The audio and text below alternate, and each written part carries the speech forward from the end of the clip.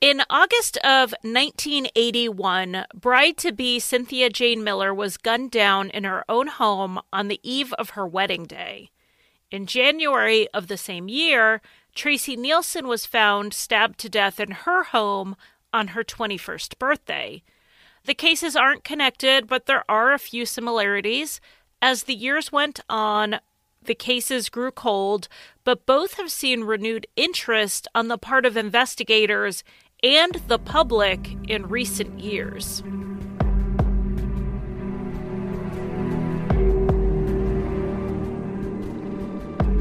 Welcome to Insight. I'm Charlie, and with me tonight is Allie. How are you, Allie? I am doing pretty good. How are you? I'm good. Super busy, as always. And before we get started, we kind of have a quick announcement in the realm of us being very busy. We won't have any episodes next week. It's our usual CrimeCon week off. We took it off last year as well. When we come back in May, we will be dropping some of our Thursday episodes.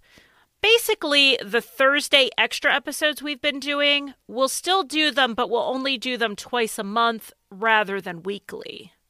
And a little peek behind the scenes, Charlie and I take turns scripting episodes, and our Thursday episodes were meant to be mini episodes of around 20 minutes. But honestly, we like doing the longer episodes, both as listeners and as creators. So even when we have a short episode like the Alberta Jones case or even today's episode, we end up pairing it with a second case to have a fuller episode. We try to keep our scripts tight and low banter, so our 35 minute long shows, they're the result of hours of research, writing and then rewriting. By dropping down, we each only have to script 3 weeks out of the month, sometimes 4 if we have a fifth Monday. That gives each of us a week of breathing room to work on some of the bigger cases we like to work on in the background. And honestly, it gives us flexibility for life to happen.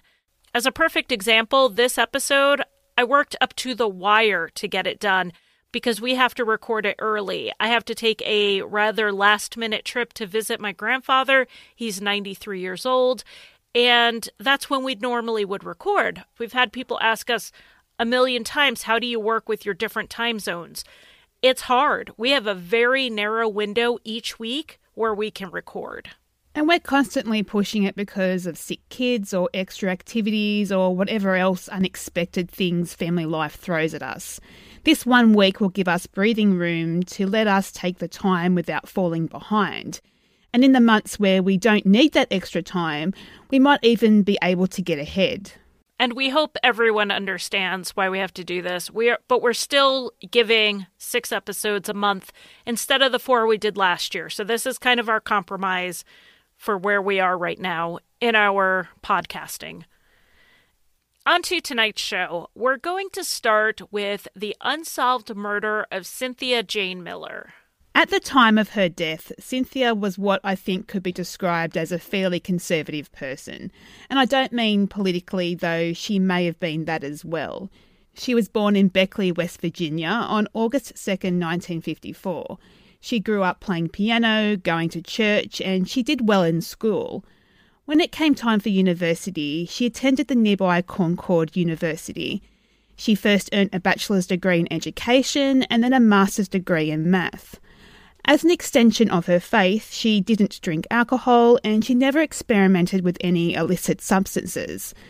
She stayed close to home and she lived a very simple life. Cynthia was a math teacher at a junior high school, and her grandfather owned a house really close to the school that Cynthia bought from him in mid-1980. And this purchase was a positive in her life.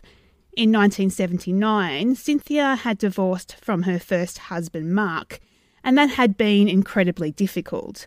Now, all divorces are difficult, even amicable ones, but in this case in particular, Cynthia was religious and she did not believe divorce on principle.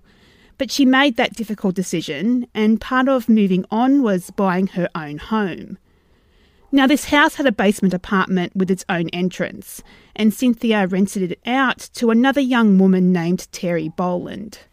Cynthia had also started dating again after her divorce, and she was engaged to an also divorced police officer named Gary O'Neill. They had set a wedding date for August 27th, 1981. Having both been married before, they opted against a big wedding and were just planning to go to City Hall to get married. This wasn't the first date that they had set, though. They had a few dates to go to City Hall to get married, but Cynthia canceled them. She had expressed to a friend that she wondered if they argued too much or maybe they didn't have enough in common. Now, this is all very normal for anyone getting married to wonder about these things, get a little bit of cold feet, but it's even more so something that someone who had recently been through a divorce would feel. But all indications were that she was going to keep this date. On Thursday, August 26th, the day before the wedding, everyone who saw her described her as chatty and excited about the wedding plans. We're going to take a quick break for a word from our sponsor before we get more into the timeline leading up to Cynthia's murder.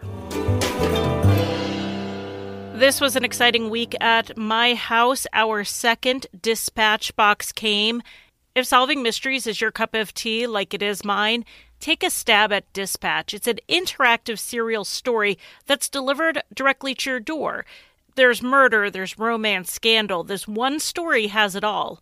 Once you open your delivery, you'll find yourself entangled in the strange disappearance of your closest childhood friend, who also happens to be suspected of killing his wife, a well-known heiress. You'll use physical clues that come in your box, there's details embedded online, and you follow these threads to deduce what is fact, what is fiction, and finally the truth. This story will test your detective skills every month with new clues, clippings, objects, hidden websites, and each tale unfolds over several deliveries, with helpful clues in every box to uncover the truth. We use it for our family game night. You can do it by yourself. Dispatch has an online community of participants who are working together to solve the mystery. If you're intrigued, satisfy your curious mind with 50% off your first delivery. Go to breakoutdispatch.com/insight and use the code INSIGHT to subscribe today. That's breakoutdispatch.com/insight, code INSIGHT. Let's walk through Cynthia's Thursday. She spent the morning at the junior high school where she worked. School was set to open on August 30th, so she and a fellow teacher were at the school getting their classrooms prepped and decorated. Around noon, Cynthia left to go to a doctor's appointment. She went home after the appointment to do tasks around the house, and at 4 p.m. she went to the warehouse where her father Francis worked to visit him, and she chatted to him about the plans for the wedding the following day.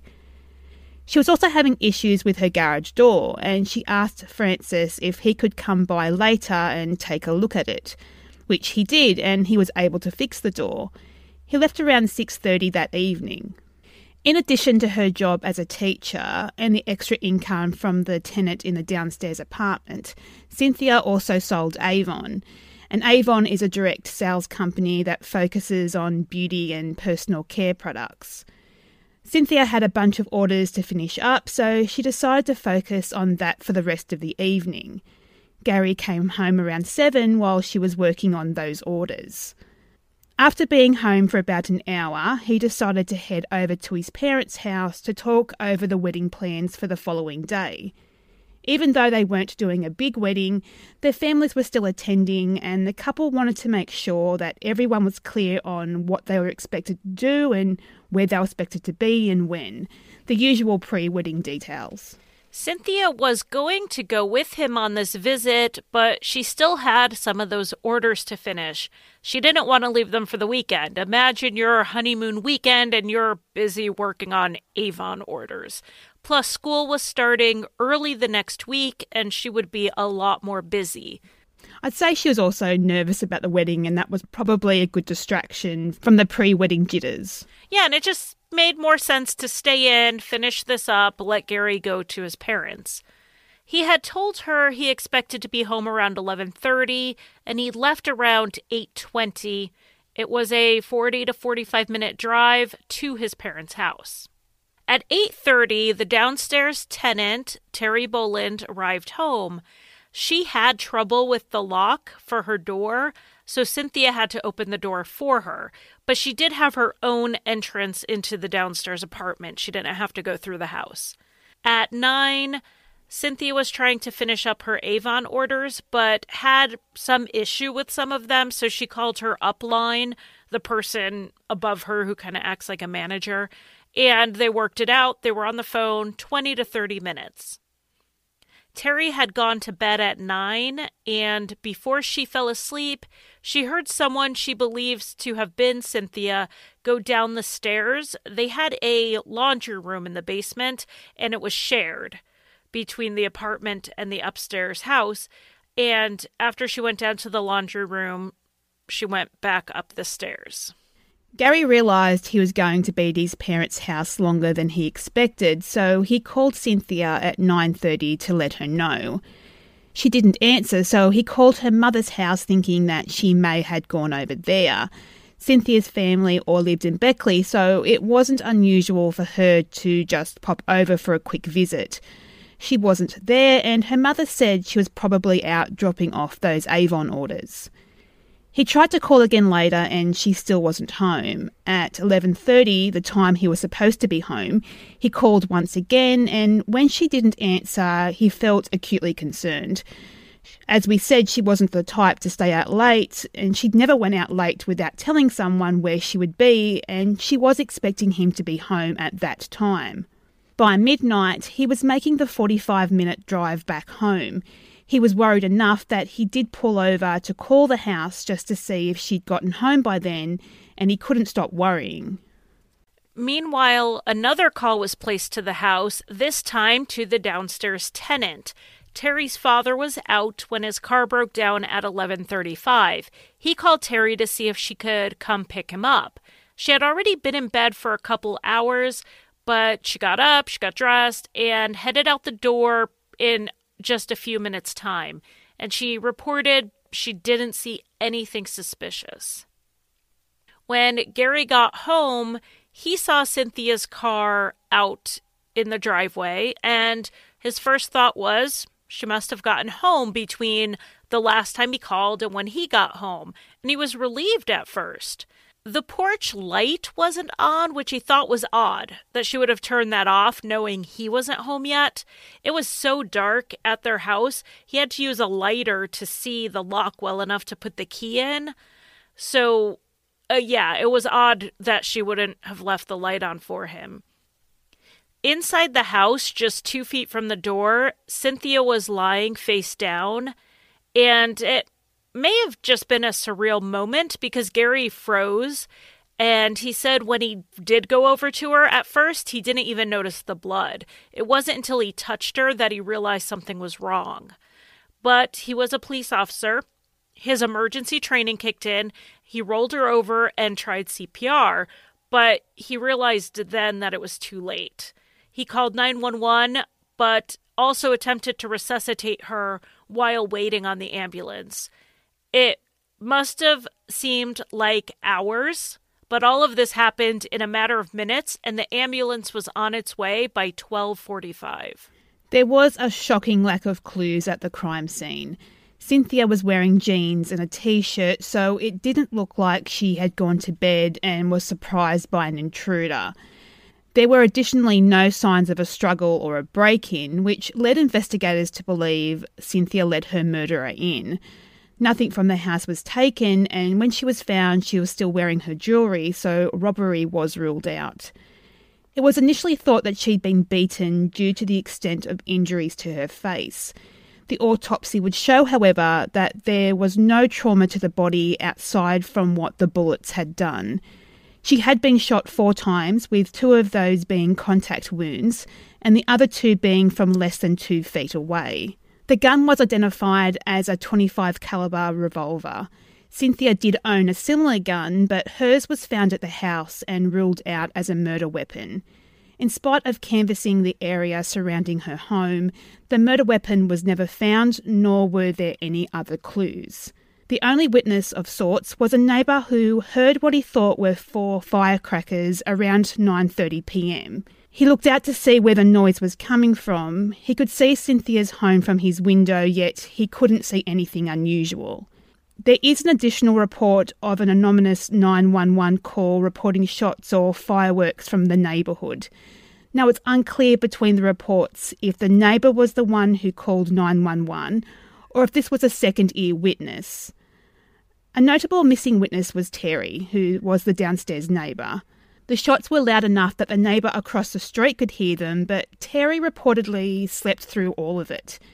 She said that all she heard that night was Cynthia going to and from the laundry room, or who she thought was Cynthia, and the phone ringing once. And we're going to have to take a quick break right here for one more word from a sponsor. Hey guys, I'm really excited to tell you about this cool new show, and it's called This Sounds Serious. It's a new Castbox creation. It's written by the people behind Maximum Fun's Stop Podcasting Yourself, CBC's This Is That, and Panoply's Dexter Guff is Smarter Than You. It tells a fictional murder story that involves twins, cults, and a Florida weatherman. If you're a fan of true crime and comedy, then you're going to love this show. This is fake true crime. It delivers both on laughs and on the story. The first 2 episodes are out. It's produced by Vancouver-based creative studio Kelly & Kelly. It stars Peter Oldring from Dexter Guff is Smarter Than You and Carly Pope from Arrow and Suits. The series moves beyond parody by telling a compelling serialized story. You can find This Sounds Serious wherever you listen to your podcasts or at thissoundsserious.com. And listen through to the end of this podcast to hear a preview of This Sounds Serious.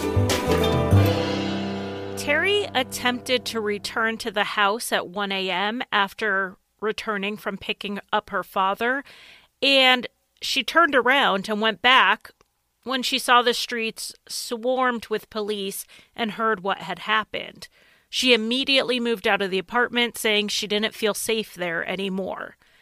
Police did a test where they fired a gun upstairs while officers were down in what was Terry's apartment, and they said the shots were very loud and found it unlikely that Terry would have been able to sleep through it. They have not named Terry as a suspect, nor has anyone ever given a motive for Terry to have murdered her landlord. Those who don't believe Terry was involved wonder if this really tells us that the time of the incident being set at 9:30 may be too early, and that it possibly happened after Terry had left to go pick up her father. But this 9:30 timeline was set by several factors. One, the ear witness. Another was the time Gary first started calling Cynthia to try to get a hold of her. And yes, the calls Gary made were confirmed through phone records. Also, the results of 2 autopsies. The first autopsy done was sent to another medical examiner for confirmation, and both agreed that Cynthia was likely shot around 9:30 and died within 30 minutes. In 1982, the case was sent to the FBI to develop a profile of Cynthia's killer. But the problem was there wasn't enough information for a detailed profile. There was so little in Cynthia's life for victimology, and there was so little by the way of clues at the scene. But they did point out some deductions they made. One, they believed that Cynthia knew her killer very well and had recently rejected them. 4 shots, including 2 contact wounds, struck them as overkill, which would be a sign of anger towards Cynthia, and that's where they get this idea of rejection.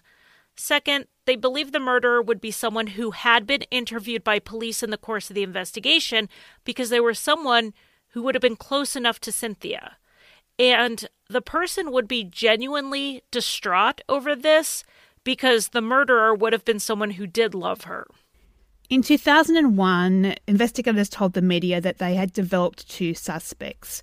One is someone who Cynthia knew, and the other is someone who knew Gary, and that the murder of Cynthia was a way to get back at Gary. They did not name names. They also said that modern forensic testing of old evidence had not provided them with any additional clues. A man in prison in California sent a letter to police giving them some information, though. They followed that lead to another witness, but that witness has since died. And that's the issue we face with all these long-term cold cases. In 2017, Cynthia's case was chosen by a newly formed cold case team as their first case to reinvestigate. They chose it because they felt it was highly solvable. The initial investigators did a thorough job, and there are active leads that they are pursuing. By releasing more information to the public, they're hoping someone will come forward. They feel confident the person who killed Cynthia has told at least one person, and that person is holding on to a devastating secret, and it's time for them to come forward. Both Gary O'Neill and Frances Miller have died not knowing what happened to their fiancé and daughter, respectively. I find it really interesting that they picked this case as highly solvable because I look at it as having so little evidence, but it makes me think that whatever the initial investigators did pointed towards someone specific, and that the cold case team just has to find one last piece that connects them, maybe some more modern forensic testing. But reading about this case, it sounds so unsolvable, yet the cold case investigators are saying, no, this is very solvable. This is one we can get the answer to, which makes me think they already know the answer. They're just trying to find that last piece. I think that comes down to as I said, the initial investigators doing that thorough job, collecting all the evidence they did have. We hear about other cases around this time where the crime scenes weren't locked down properly, that things were left behind, things weren't done. Evidence wasn't taken away just in case forensic testing did catch up, which it has. I think you're right. I think they do know who is responsible, and they're just trying to work out ways to make the evidence and their suspect match up, which I think, by the sounds of it, there is a good chance that they can do that. There is a $10,000 reward available in this case, and if you know anything about the murder of Cynthia Miller, you can call Crime Stoppers at 304-255-STOP, that's S-T-O-P, or visit crimestopperswv.com.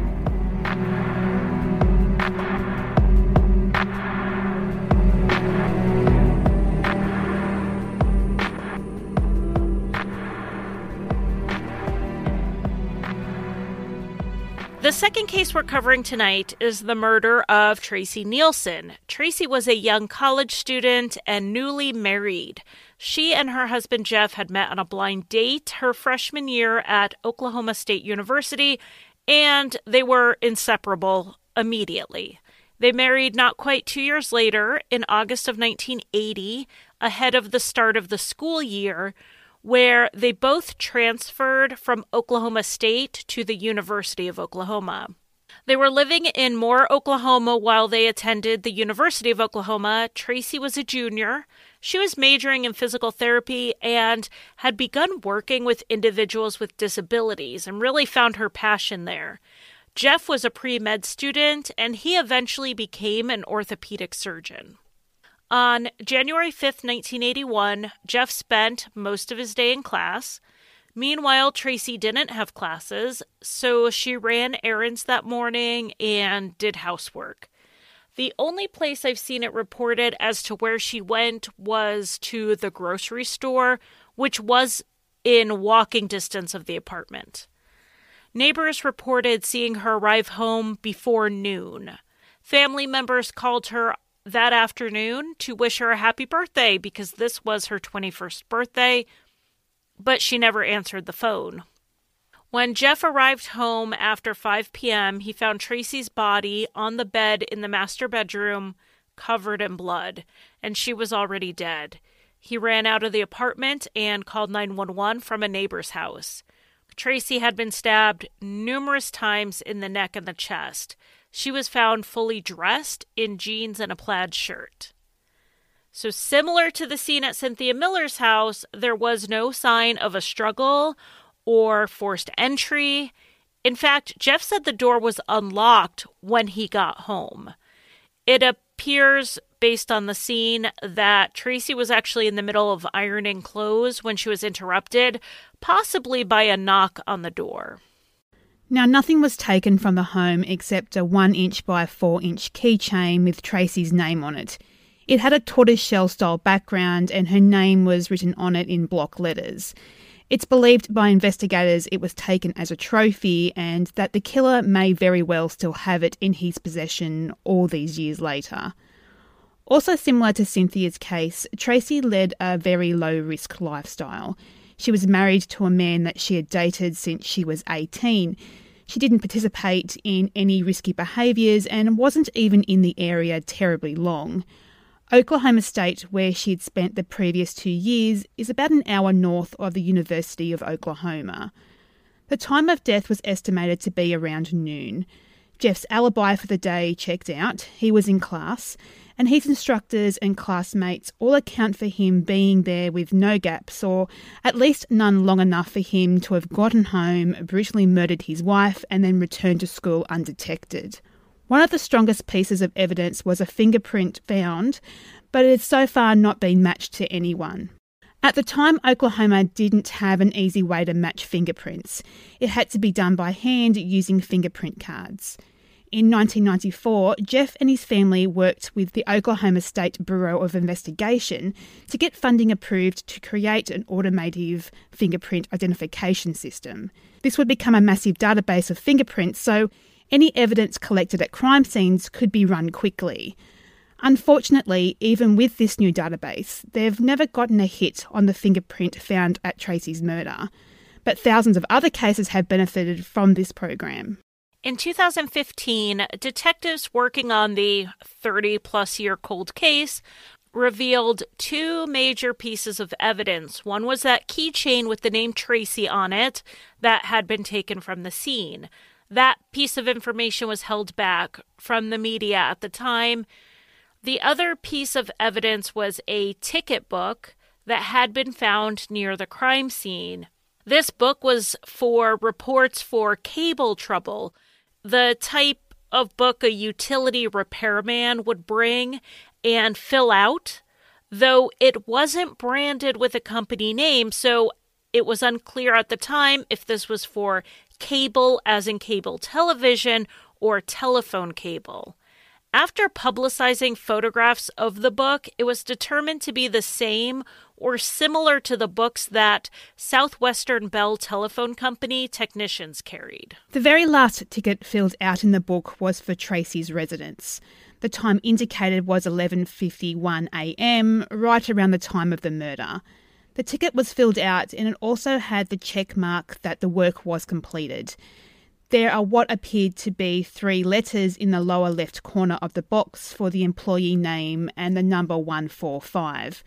We will post a picture in the Facebook group if anyone's interested. I can kind of see Joe when I look at it, but I can also see Lou, but they could be initials and not an actual name. At the time of the crime, police checked with local utility companies and could not identify who the book belonged to. Now, it's possible it was stolen from an employee and used as a ruse to gain entry to Tracy's home. If that's the case, it doesn't matter what name is scrawled at the bottom since it's likely to be faked. There is one aspect of the book that just doesn't fit for me. The ticket was completely filled out. Why would the murderer, using it as a ruse, bother to fill it out? Just wearing a uniform and holding the book would have been enough. But the entire service ticket was filled out and then discarded where police could find it.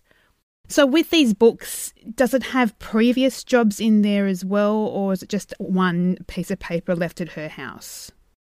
They've only released, and it wasn't left at her house, it was left outside in the area. We don't know what the previous ticket said. It just said the last one filled out was hers. And I don't know if this is a ticket that he would have left as a receipt for her, so he wouldn't have had others in there, or if it was one that was filed with the company. Very little information about the book, except the picture of it's really been distributed. Because through my thinking process, I thought if it was an actual book with previous jobs, they could go back through the previous jobs and then trace back who the employee was and what company they worked for. But based on that, it just sounds like it was just a single ticket. Right. That's what it sounded like to me, was that it was just the book and the only ticket filled out was hers. And it may be one of those receipt ones. We know that the book was fake, or the ticket was, because no company in the area could match the book, the service call, or the employee number to an existing employee. It just seems like an odd clue, and you have to wonder if it was left behind to either taunt the police or to send them on a wild goose chase for a bit, trying to track down some utility employee.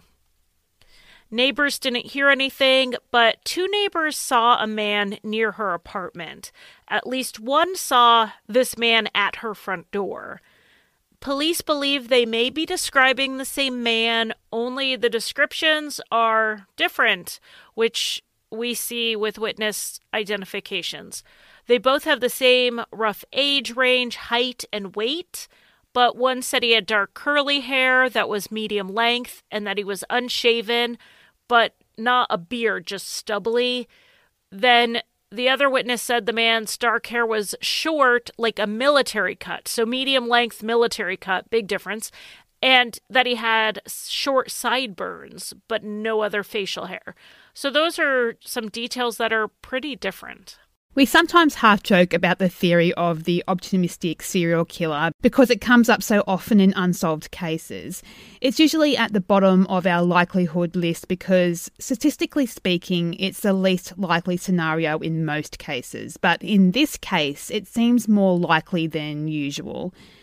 For one, there was the taking of a souvenir. That doesn't rule out someone she knows, but it's something serial killers sometimes do to remember a victim. Second, there appears to be a ruse to gain entry into the home. If it was someone Tracy knew, there would be no need for the whole service ticket ruse. And third, there was a serial killer in the area. Frank Dwayne Welch was put to death for the 1987 murders of Joe Tally Cooper and Deborah Stevens in the same area. In at least Joe Cooper's case, he posed as a utility man to gain entry into her home.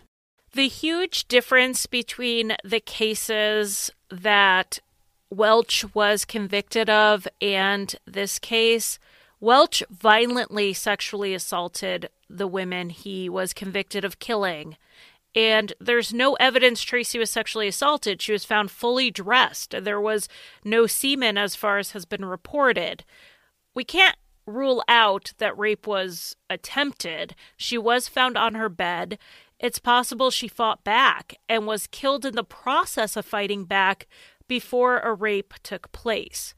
Welch would have only been 19 or 20 at the time of Tracy's murder, and the other murders occurred 6 years later, so he could have evolved his methods.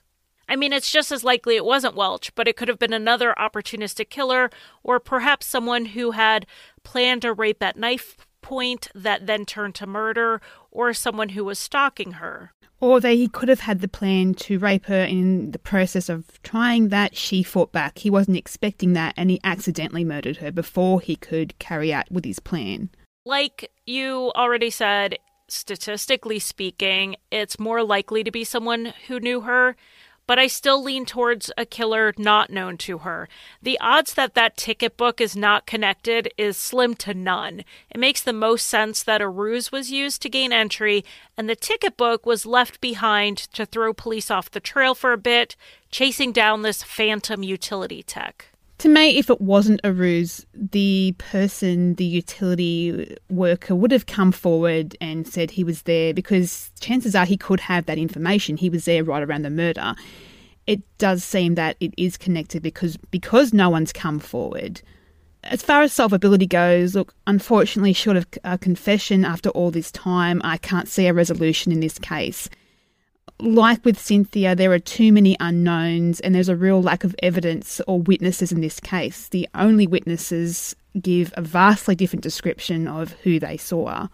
The big difference between Cynthia's case and Tracy's case is that Cynthia's case was more likely someone known to her, and because I don't think Tracy's case is someone who knew her, that means it could be anybody and they don't know where to look. There's not a list of possible suspects. So, like you said, confession, I could see that, or someone comes across that artist rendition of the missing keychain and realizes they know the person who has that in their possession. Other than that, this one is going to be a really hard one to solve. The problem when we talk about someone seeing the keychain, we're talking about a long time now. I think if anyone would see the keychain and recognise it, they would have come forward by now. There is a $100,000 reward in this case for the arrest and conviction of Tracy's killer, and tips can be made to the OSBI at 1-800-522-8017. Hopefully, both of these cases will see resolution for the sake of their loved ones. Just a reminder, we do not have episodes next week. I'll be at CrimeCon. Come see me there. When we're back, we will be celebrating our 2-year anniversary with the episode that you, the listeners, chose for us. I want you to meet Daniel Bronstadt. Hello! Over here! He's a little strange. Some nights I wake up and I think, it would be amazing to go on a flamingo hunt. He lives in a rundown mansion. Originally, this was meant to be a bathroom, but I've converted it into my bedroom. I just feel more comfortable sleeping in small spaces, and so I actually sleep in this tub. And he also may have killed his twin brother, Chuck. 911, what's your emergency? It's my brother. I think he's dead. Okay, please calm down, sir. What happened? This Sounds Serious is a new fictional true crime podcast from CastBox. If you like some humor with your true crime, then this is the show for you. It's packed with cults, plot twists, a weatherman, a boy band, and, of course, an unsolved murder. Yeah, he's dead. He's face down in his bed, and I'm poking him pretty hard here, and it would be very unlike him to not respond to this kind of poking. Download This Sounds Serious wherever you get your podcasts.